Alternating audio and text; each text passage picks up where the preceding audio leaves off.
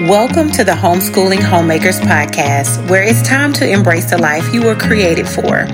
Come join me on a journey of being a keeper at home, creating a space for your husband and children to thrive, all while keeping Jesus at the center of it all.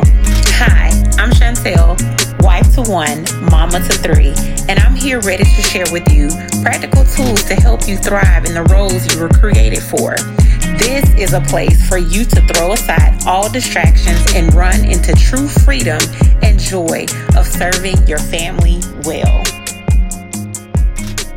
Hey y'all, let's dive into Galatians chapter 5. Let's break down a few of these verses. We're going to start with verses 16 through 18, and the theme of this is living by the Holy Spirit's power. But first, I just want to say I appreciate you being here and listening in on another episode of the Homeschooling Homemakers Podcast. I don't take it lightly, so I appreciate your time and your sacrifice and your feedback.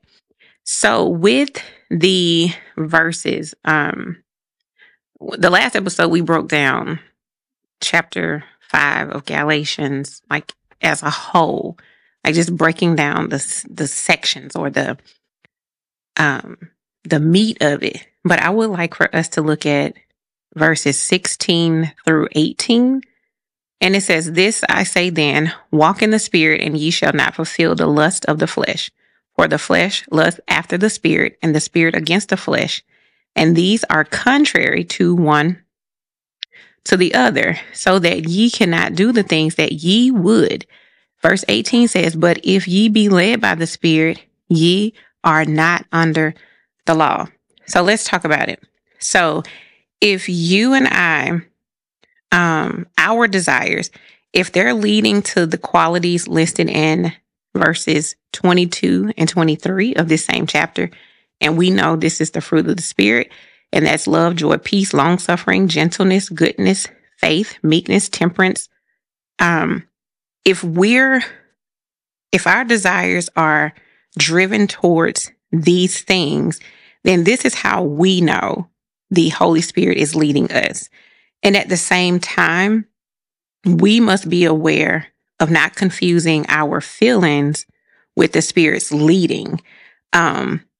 Thus, being led by the Holy Spirit, it involves our desire to hear, the readiness to obey God's word, and the sensitivity to discern between our feelings and His promptings. We have to live each and every day controlled and guided by the Holy Spirit. Then the words of Christ will be in our minds, the love of Christ will be in our actions, and the power of Christ will help us to control our selfish desires.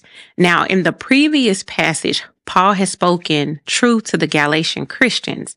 The truth applies to all Christians, not some, y'all, but all. Even today, his plea is for believers not to waste their freedom in Christ on serving their own flesh and their own selfish desires. Instead, he has told those free in Christ to serve each other in love.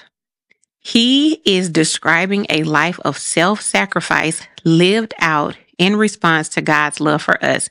And that's Galatians 5:13 through 15. And let's read that. "For brethren, ye have been called unto liberty. Only use not liberty for an occasion to the flesh, but by love serve one another."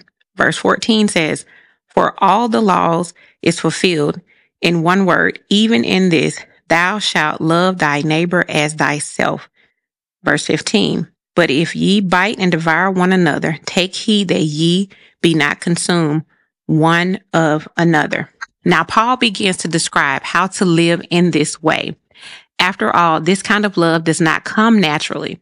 Not only do we resist giving up our own way, we often simply do not know how to love. Without the rules of the law to guide our every decision, how will we use our freedom in Christ to love each other? Paul points to the only source of power and wisdom beyond ourselves, the Holy Spirit. He reveals earlier in this letter that the Spirit comes to live in the hearts of every one of God's sons and daughters. Galatians chapter 4, verses 6. Now, Paul tells us to use this freedom in Christ to access the power of God's Spirit in our hearts and in our everyday lives. He tells us literally to walk and keep on walking by the Spirit's power and guidance. Again, the picture Paul will paint is about setting aside our own power and relying on God's. In the same way, we could not fulfill the law by our own effort. Paul tells us to quit trying to serve each other in love on our own. The Spirit of God in us is available and willing to help. Yes, this is a mysterious idea, but it's also how free people in Christ avoid giving in to desires of their own flesh. It's how we overcome our strong appetites to do what feels good, even if that thing is sinful. In the Spirit's power, we can say no to ourselves. Now, in verse 17, I just wanted to point out before we close out, and it says, for the flesh lusts against the Spirit and the Spirit against the flesh, and these are contrary to one to the other, so that ye cannot do the things that ye would. So in 17, Paul describes the two forces at work within us, the Holy Spirit and our evil inclinations. Our flesh lusts against the Spirit. Paul is not saying that these forces are equal. The Holy Spirit is infinitely stronger, but we are weak. If we rely on our own wisdom, we will make wrong choices. If we try to walk in the Spirit by our own human effort, we will fail. Our only way to freedom from our natural evil desires is through the empowering of the Holy Spirit. And here are a few verses I wanted to share before we close out here. Romans chapter 8, verse 9, Ephesians chapter 4, verses 23 and 24, and Colossians chapter 3, verses 3 through 8. And here, as we move through the verses, we will continue on with, this is somewhat of an inductive breakdown. The easiest way for me to study is through the inductive portion of it. And so I like to break it down line by line. So we will move into verses 19 through 21 in the next episode. And y'all, I pray this is blessing y'all as much as it's blessing me. We are studying this in church, and then we have a community of ladies that are studying this as well.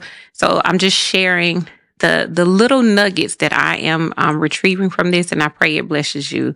Until next time, remember to pray big and pray much. If you have found hope and inspiration in today's episode, then hit subscribe. Make sure you don't miss a moment on this journey of being a keeper at home.